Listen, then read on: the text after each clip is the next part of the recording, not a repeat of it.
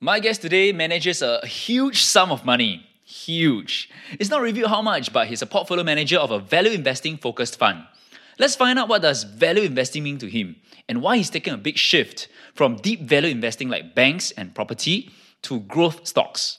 There was an aha moment for him and he decided to change his strategy. What caused the transition? What can retail investors learn from this change in perspective? What stood out for me is his way of thinking, especially when he shared about how you can position yourself such that heads or tails, you still win. Sounds too good? You'll hear how it works with examples. Cool fact, a crocodile can't stick out its tongue. Also, you can get health insurance for a month or just under a year in some states. United Healthcare short-term insurance plans, underwritten by Golden Rule Insurance Company, offer flexible, budget-friendly coverage for you. Learn more at uh1.com. Hello, my name is Andrew and welcome to another Chill with TFC episode. In this series, we talk to interesting people with relevant experience and insights to help us learn from their perspectives so that we can create the life we love and manage our finances well. My guest today is a portfolio manager of an investment fund based in Singapore with more than 10 years of experience. Let's hear from Leng.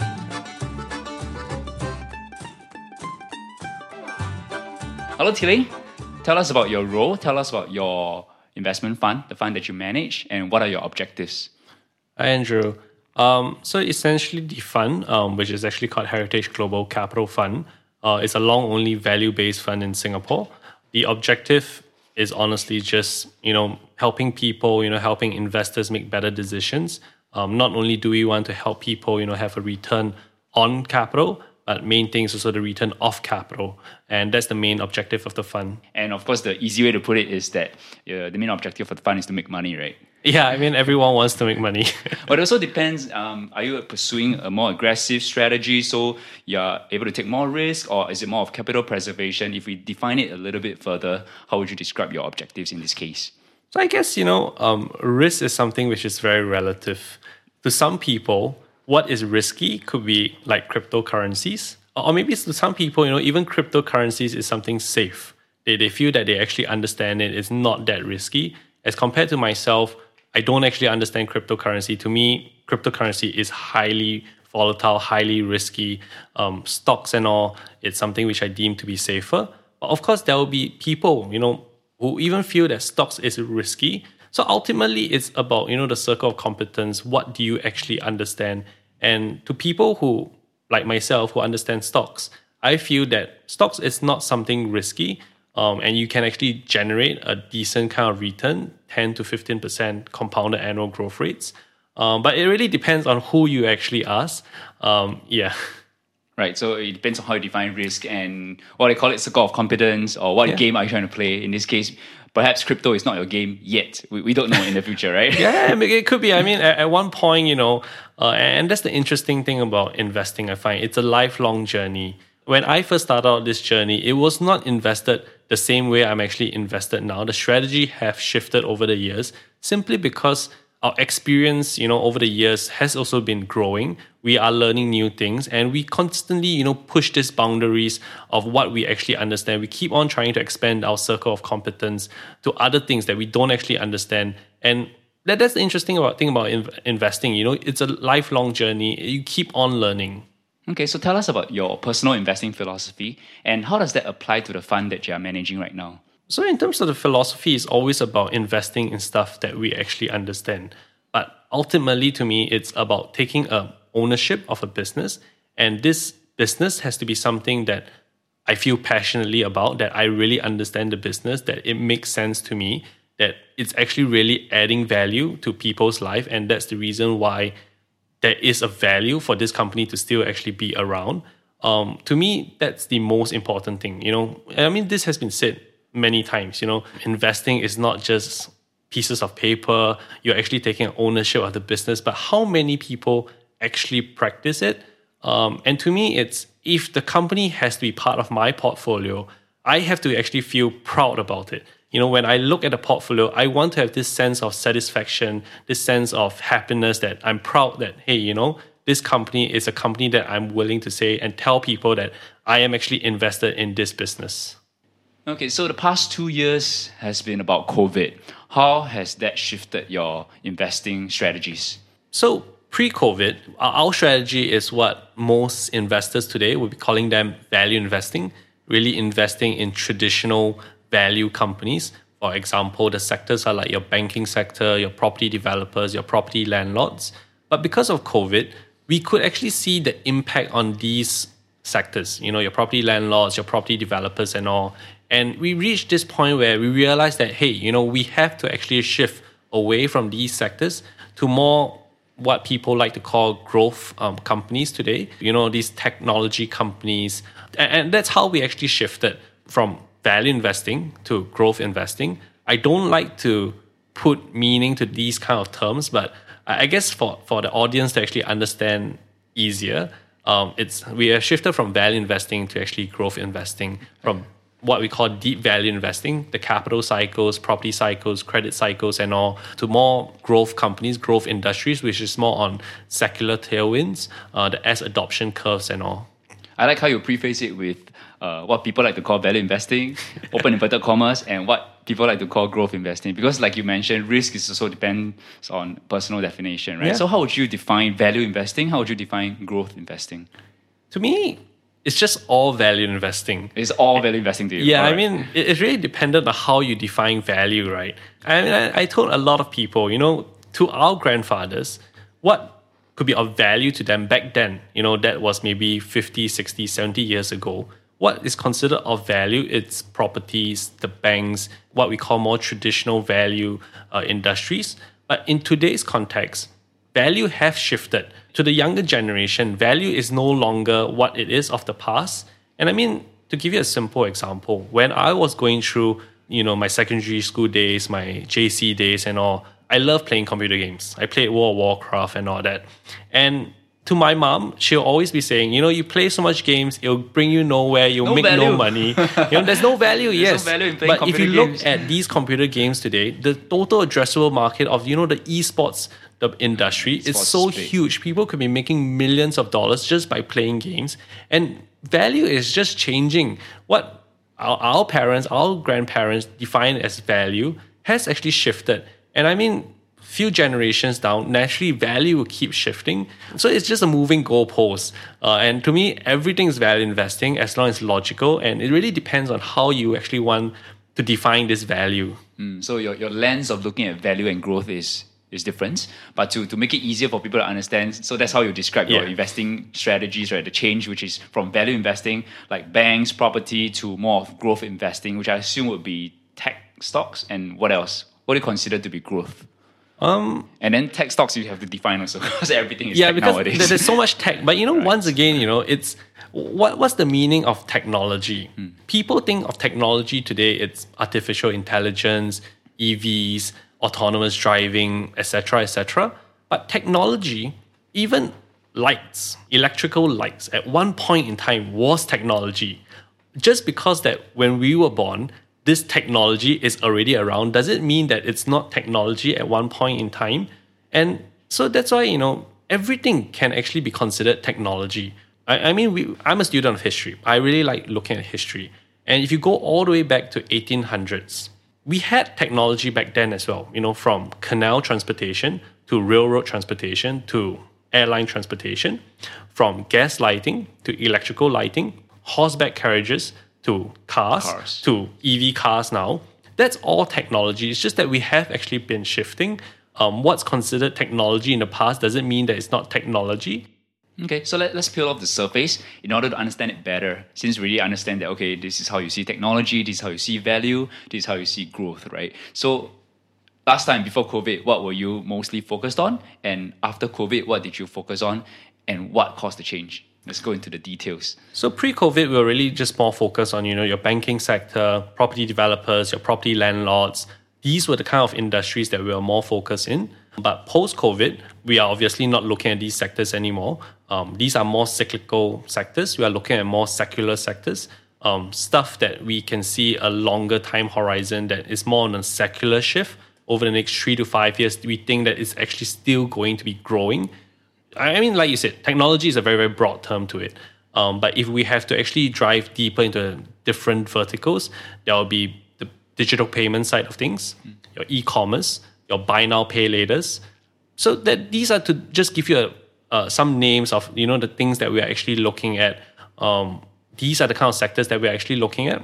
Not to say that we completely avoid traditional sectors, but if there are traditional sectors that are doing things really, really well, they might be traditional in that sense. But if the business is performing really well, they are adapting to these kind of changes, they're incorporating technology into their workflows to make things more efficient. For example, F&B is a very, very traditional sector. It has been around for the longest period of time. Let's put it this way. Names like Hai Di Lao and all.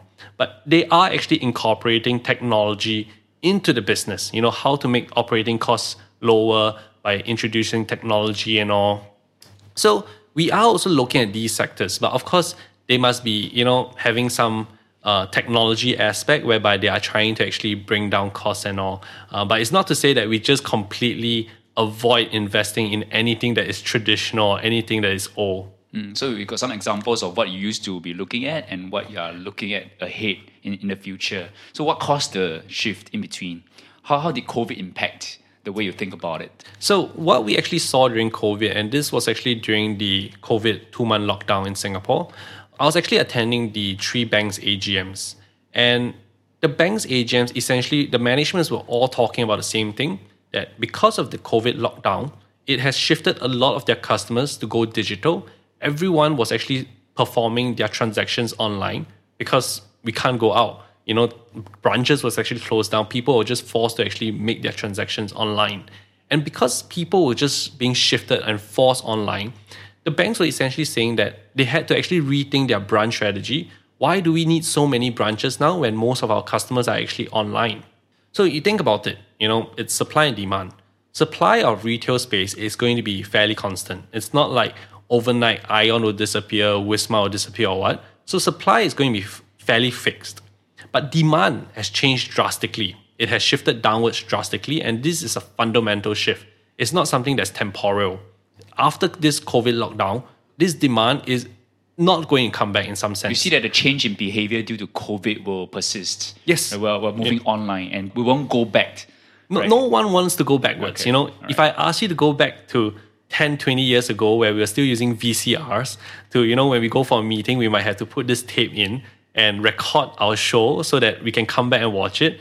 No one wants to go backwards. Everyone has been so used to Netflix now. Some people might still want to go back to the branches, but by and large, most people will actually have overcome that initial hurdle to actually go online. And the banks are actually rethinking their branch strategy, essentially. So supply and demand. Supply is going to be fairly fixed. Demand have actually shifted down quite fundamentally and maybe quite permanently as well. So economics 101, supply and demand. If supply is fixed, demand is coming off. Naturally, it means that new fair rental rate is shifting downwards, and this is a fundamental shift downwards. And if you think about it, valuations of these property landlords, it's a function of ROE. And ROE is derived from your rental rates. If rental rates are fundamentally shifted downwards, it means your ROEs, that new fair ROEs of property landlords, is shifted downwards as well. And naturally, it means your valuations has a fundamental shift downwards. So that was the reason why it became an aha moment for us, that, hey, this is going to be what's going to happen to our portfolio companies over the next 5 years. The reason why we didn't see this, and I mean, it could be a mistake on our part, that, companies on a year-to-year time frame, you don't realize that it changes much. It's like watching grass grow. Grass doesn't grow that much over a day-to-day time frame. But because COVID accelerated all these shifts, you could actually see what was going to happen 5 years down the road. And it's quite a scary thing. You're like, hey, this is going to be what's happening to these companies. It's becoming more and more obsolete. And that's the reason why we actually shifted away from all these traditional businesses. So we're looking at retail property, for example. Especially retail property. Right, because you gave the example of e-commerce as well. So e-commerce is the new direction that you'll be looking at. Yeah, I mean, pre-COVID, my parents, my in-laws, they're very skeptical when it comes to e-commerce. Shopping on Taobao, buying groceries on RedMart. To my mom, she likes going down to the wet market, picking out the meat, the vegetables, having this relationship with these people selling these kind of produce. And she can see it for herself. She knows that, okay, I'm buying fresh meat, the vegetables, they're fresh and all. Or, shopping on Taobao is coming from China. There's all this negative thinking that, hey, maybe the quality is a bit more inferior. Why do I go and do that when I can easily go to a shopping mall and just buy the things that I need? But because of the COVID lockdown, they were forced to change. They were forced to actually try out, going using RedMart, thinking that maybe the produce on RedMart is not as fresh. Or they had to try out using Taobao, thinking that the products is of an inferior quality. But that was all disproved when these things arrive. And you realize, hey, these things were not what I thought it out to be. Products from Taobao is actually quite good quality. RedMart, it's not bad as well. And makes your life so much easier. You don't have to lug all this, meat, vegetables, household goods, necessities and all back home. People actually deliver it right to your doorstep. And these shifts have actually persisted even post-COVID. My parents, my in-laws are actually shopping more on e-commerce. Not to say that they don't go back to their wet markets or they don't go to the shopping malls, but the behavior, they are not as negative to actually shop on these online platforms anymore. Yeah, back then even putting in your credit card information online is unthinkable, right? Yeah. But right now, I don't know how many websites have my credit card information already. Yeah. Yeah, so these are the traditional, with open inverted commas, or value stocks that you used to be looking at. And COVID, we're already on this path of change, just that COVID accelerated it. Yes. And you have this aha moment, and now you're looking at so-called open inverted commas once again, growth stocks. Yes. And growth industries. You mentioned a few examples just now, like e-commerce, buy now, pay later. So let's go into that. What are you looking at right now? I think one thing that really excites me now is really, other than, the whole China regulatory crackdown, to me, China is really, really exciting now to be investing in China. But for your audience to actually benefit more, because I understand that a lot of Singaporeans are quite negative on China as well. One industry that I really like now is actually the buy now, pay later industry, otherwise known as BNPL. In Singapore, we are still in its infancy stages. It's not as mature as compared to Australia and US. And that's one industry that really excites me. It's creating this new way to actually make payments. It's actually because of a shift in spending mindsets across the different generations as well. And I thought that's really, really interesting.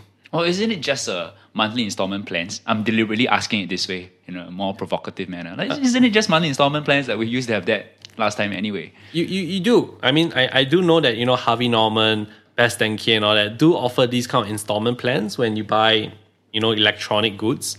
But, these buy now, pay later platforms is not solely for... So, think about it. Harvey Norman, you can only have installment plans for products in Harvey Norman. But these buy now, pay later platforms, it's for all merchants that is actually on their platform. Brands like Lululemon, ASOS, JD, Reformation, etc. You can actually be doing buy now, pay later, or otherwise what you call installments, on all these different brands, as long as they are actually on the buy now, pay later platform. What I see is that it will cause spending to go up, because now people are more willing to spend, so to speak, because they see their outflow every month is more manageable. Well, they get to manage their cash flow in this case. Yes. Right? And so you brought up China together with buy now, pay later. We understand that BNPL, or it's more of started in the US, in Singapore it's still in its infancy, like you mentioned. But how's BNPL doing in China?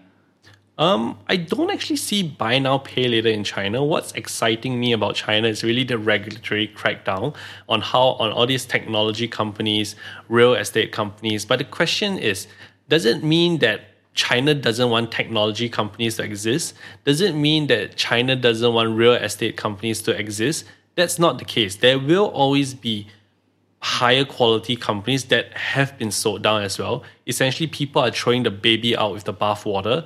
And to me, it's about finding the babies, finding these gems that I feel that it has been misunderstood. People have just been panicking, letting their emotions get ahead of them and just selling down every single thing. And that's what excites me about China. And, Warren Buffett always talks about he wants to see blood on the streets.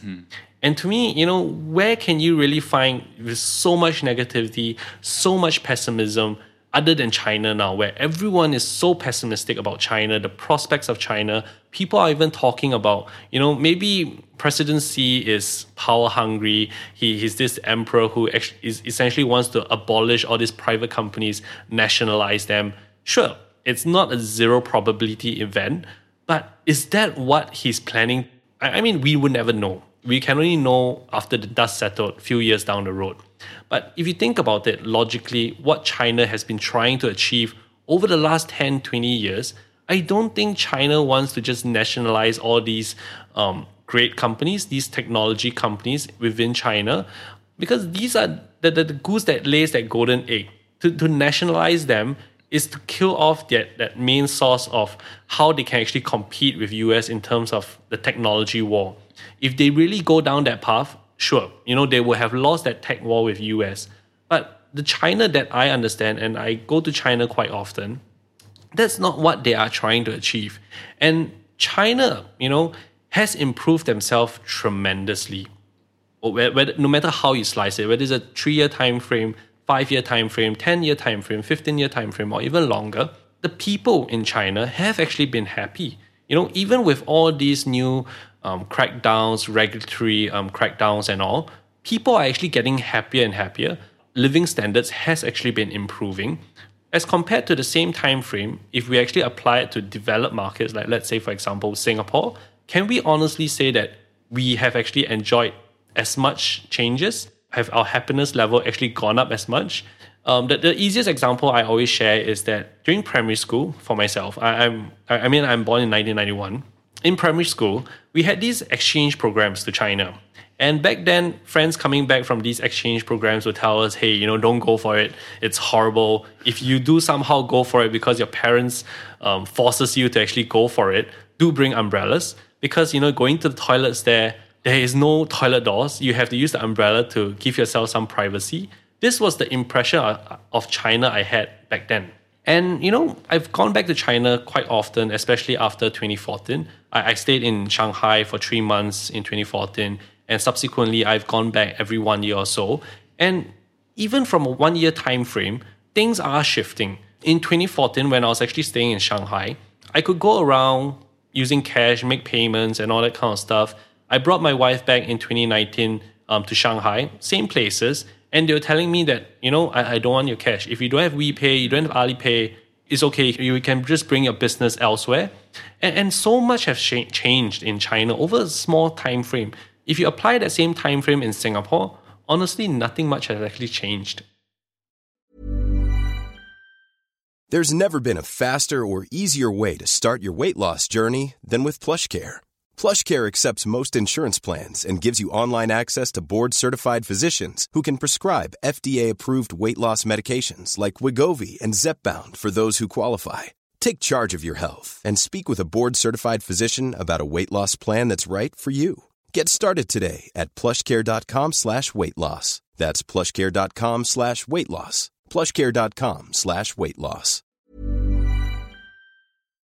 Although you mentioned that some Singaporeans might not like China stuff, so it really depends on who you're talking to and what media you're looking at. Are you looking at Western media or other media, local media, Chinese media? So China, that's interesting. But from your point of view, what I'm hearing is that because we're talking about growth, right? And you see that there's blood on the streets right now, and therefore there's room for growth. It's not just room for growth. There are already growth companies in China. Alibaba, Tencent, JD, Meituan. These are all growth companies, or what most people call them growth companies. But at the same time, the valuations are trading at distressed levels. That's what I'm trying to say, that not only are you investing in growth companies, you're getting a bargain for them. As compared to if you're investing in growth companies in the US, you still have to pay up, maybe for a premium for such companies. That's why I am very, very excited with China. But of course, discussing about China, we can discuss till the cows come home.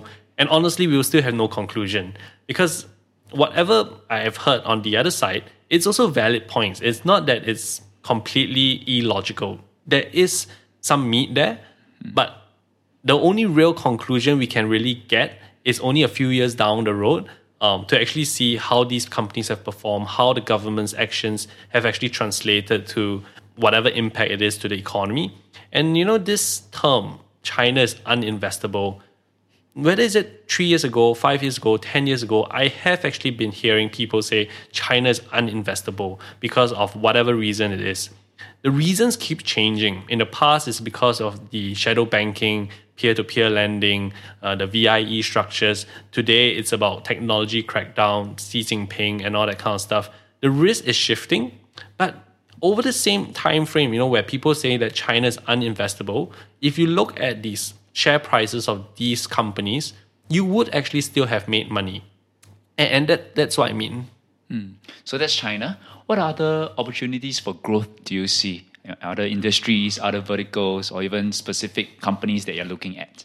There's many great companies in different countries. For us, we are mainly invested in US and China. China, which is through Hong Kong. Because these two markets, there are two markets which most people actually focus on. Of course, you can be looking at other countries, other geographies, like UK, Japan, Australia, and you can actually still find great companies there, growth companies, so to speak. So earlier on, you also mentioned about credit cycles, property cycles, and how it affects the markets, right? Could you tell us a bit more about that? What should I look out for when looking at all these cycles and how it affects the stocks that I'm investing in? So looking at cycles is really for the more traditional businesses because they actually follow a cycle. These are cyclical companies as compared to growth companies being more secular. Now, could you help define secular for us? So secular is really, whereby it's this S adoption curve. Let's say, for example, 5-10 years ago, when Netflix was first started out, that's a secular shift whereby no matter what happens, whether there's a recession or whatnot, people will still want to actually sign up for Netflix. That's a secular shift as compared to a cyclical shift, which is like a property developer. If a recession happens, people feel poorer. You will not actually want to buy more properties, and these property developers will actually be affected by these cyclical downturns. So that's the difference between cyclical and secular. So I mean, if you're really looking at the more traditional businesses, like let's say, for example, your properties, your property sector, your property developers, people focus too much on demand when you should actually be focusing more on supply. Because like I said, supply doesn't change that fast. Supply takes time to change. If you want to increase supply, you have to, in the case of properties, if you want to increase the supply of property, you actually have to go through that whole process of buying a piece of land, discussing with architects, contractors and all to build whatever you want to build on this piece of land. And it will take about 3 to 4 years before the supply actually hits the market. And that's why, supply doesn't change that quickly. As compared to demand can change instantaneously. Whether it's because of a change in taste and preferences, because of a change in government policy, demand can just change instantaneously, as what we actually saw in COVID. And hence, that's the reason why people, if you read analyst reports and all that, they always like to forecast where demand is going to be. But there is no way to forecast demand because that's essentially saying that I know that maybe some government policy will come out, and in some ways it's like who could have forecasted COVID will actually happen. So there's no way that you can actually forecast demand, but you can actually forecast supply because supply takes time to come online. And that's what I'm essentially trying to say. If you see that, let's say, for example, in 2016, which was the property slowdown in Singapore, we knew that we were in a slowdown, but when does this slowdown hit that bottom? And the only way we can actually see that it hits the bottom is when we see property supply start slowing down. And this is something that we could be forecasted. So I think this was back in 2016.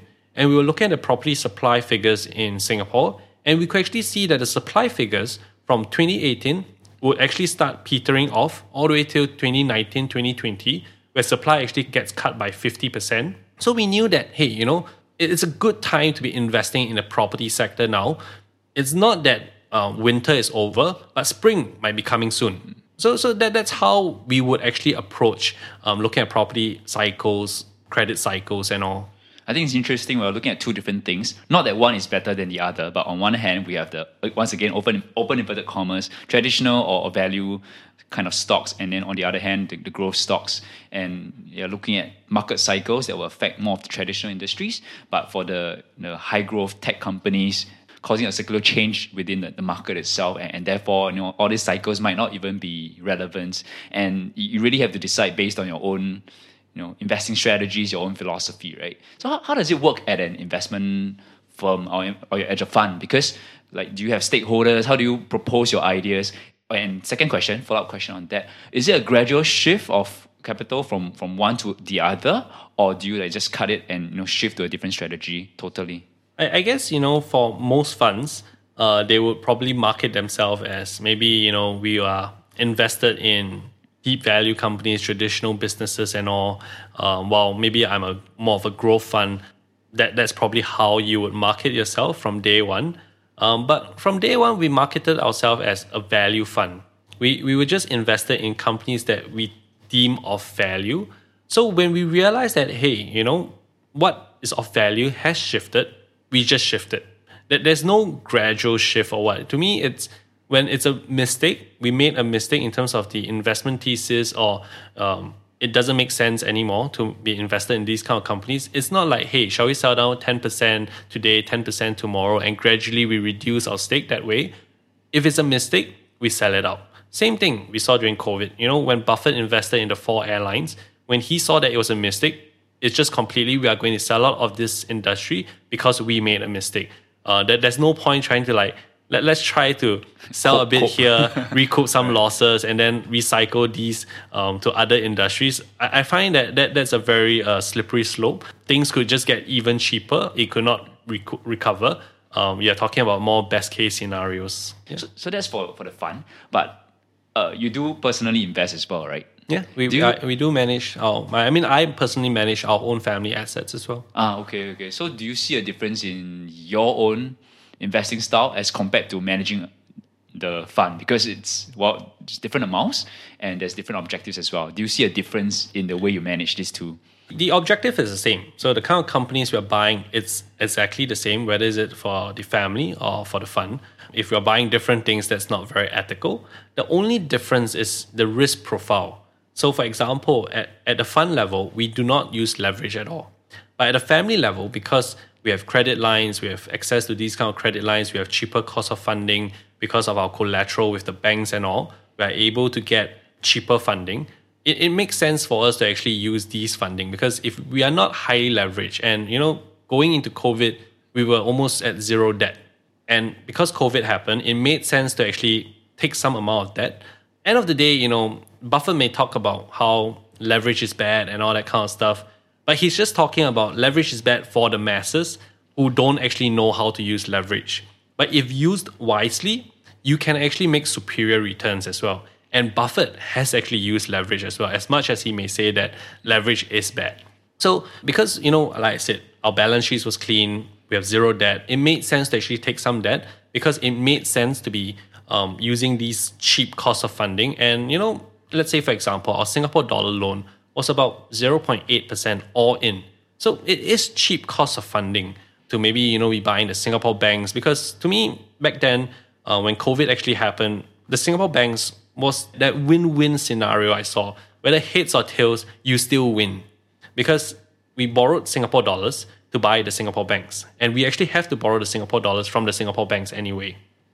If, in terms of tails, if interest rates continue to trend downwards, of course, your banks will earn lesser revenue because interest rates is shifting downwards. But it means that our cost of funding is cheaper as well.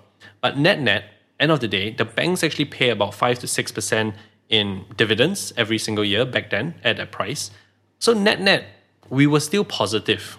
But assuming heads, if interest rate starts rising, naturally it means the bank's revenue will start trending upwards, and the share prices will actually be trending upwards much faster as well.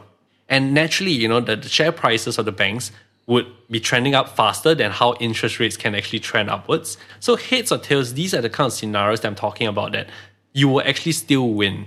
And we can be taking leverage at the family level, but of course at the fund level, we were not actually taking any leverage. Okay, I like this concept. Heads or tails, you still win. And you're using interest rate as an example, right? If interest rate rises, this is what happens, and therefore you win. And interest rate goes down, you win as well. So this is one way of looking at it. And earlier on, I asked you about your personal investing style versus your managing a fund, because most of our listeners listening to this podcast are retail investors. So I'm wondering what are the key takeaways they can take from this conversation that we just had about your strategies, about about how you manage your fund. Like, what do you think? Any advice for retail investors listening in? How can I apply the heads or tails I still win as a retail investor? That's why I say that that heads or tails, taking leverage and all that kind of stuff is more applicable at the family level. I mean, we can actually be doing it at the fund level, but because at the fund level, we have many different investors with different risk profiles, it's much better that we just tell them. And, we are more conservative in that sense. We're not trying to be very, very aggressive. We just want return on capital and especially return off capital. And that's the reason why we say that we are long only. We don't actually use leverage to increase the returns in that sense. We only do that at the family level. But if I have to give one advice to retail investors out there, is that change is the only constant. Things will always be changing. You can't stop it. Investment world is like the business world. It's like a Darwinian jungle. It's the survival of the fittest. Either you stay constant and you become extinct at one point in time, or you adapt and survive in this new world. And that's the thing which I think was happening during COVID, because it was essentially splitting the whole economy into two. Either you are part of this industry that is dying from COVID, and really these companies were really crashing and burning down. I mean, even till today, there are some businesses that are still affected by COVID. Companies like the travel, who are actually in the travel industry in Singapore. There's not really any inbound visitors. Close friend of mine who actually runs his own travel agency has actually told me for 2 years straight, he has zero revenue. These are really, really tough times. Companies within this sector is really burning. Whereas you have this other side of the economy that is thriving, and you can see in the share prices, they were up 100%, 200%, 300%. What we learned about, trees don't grow to the sky, it doesn't seem to apply to these kind of companies last year. All these SaaS names, e-commerce names, the share prices, it really looked like a vertical upwards.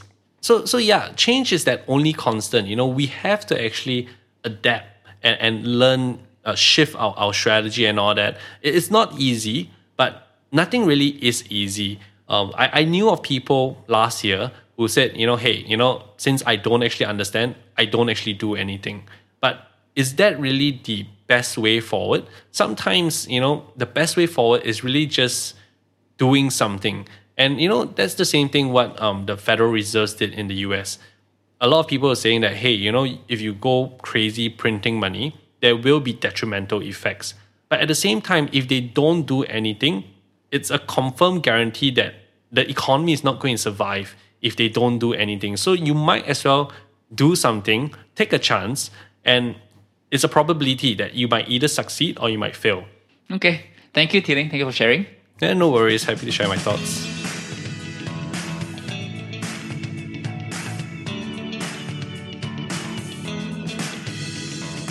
Hey, I hope you've learned something useful today, and I truly appreciate that you took time off to better your life with the Financial Coconuts. Knowledge is that much more powerful and interesting when shared, debated, and discussed. Join our community Telegram group, follow us on our socials, sign up for our weekly newsletter. Everything is in the description. If you love us and want to help us grow, definitely share the podcast with your friends and on your socials. For more information, check out thefinancialcoconut.com. With that, have a great day ahead, stay tuned next week, and remember, personal finance can be chill, clear, and sustainable for all.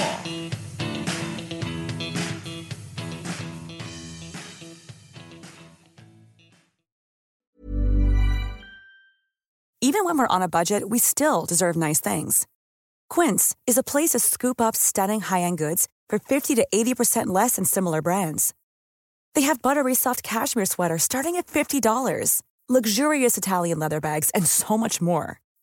Plus, Quince only works with factories that use safe, ethical, and responsible manufacturing. Get the high-end goods you'll love without the high price tag with Quince. Go to quince.com/style for free shipping and 365-day returns.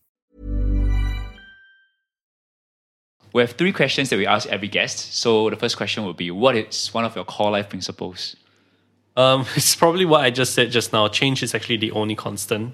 All right, and you've elaborated on that. So that's a takeaway for our listeners as well. Yeah. What is one piece of financial advice that you think should be shared more often? I think one piece of advice is really on risk management. I find that people feel that, I'm managing a smaller sum of money, so I should take riskier bets because I can actually survive from losing this amount of capital. For example, $10,000.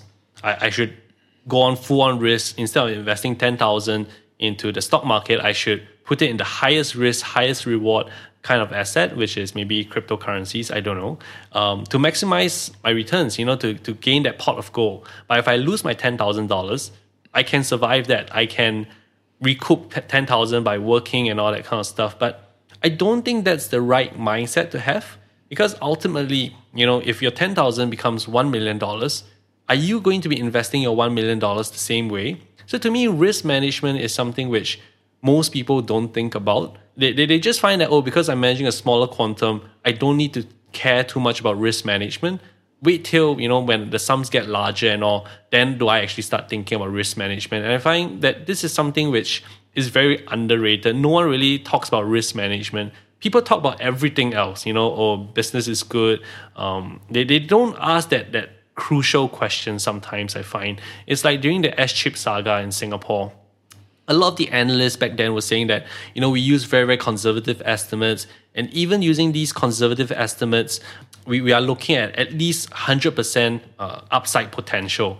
But the key question and the risk management side of things, no one actually asks is the cash for these Chinese companies even in the bank account? And that's the most crucial question, You can do all your conservative estimates, but if the cash is not even in the bank account, then there's no point even talking about conservative estimates. So you think that risk management should apply at every level, no matter the amount of capital you have? Yeah. I mean, it's more of a mindset kind of a thing. I mean, at one point, if you are $1 million, you might think that, hey, there's no end to it. From 10,000, you think it's a small amount. Wait till I hit $1 million. But when you hit $1 million, people will always be, what's the next goal? I want to hit 10 million, 100 million. And when do you actually draw the line? Why is it 1 million do you draw the line? Why not 500,000 or 200,000 or $100,000? Where do you actually really draw that line? Okay, because the $10,000 all-in strategy is how some people make their fortune, right? But of course, it really depends. Yeah. But what you're saying is that if I were to paraphrase it in a different way, is it correct for me to say that if you don't have risk management at $10,000, you also might not have risk management at 1 million, 10 million? You might not, because to me, investing is really a learning journey.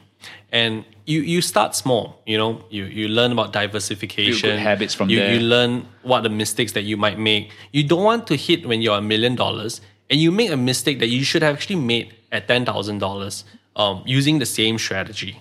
Okay. Our last question for you today. What is one area of your life that you're giving additional focus right now?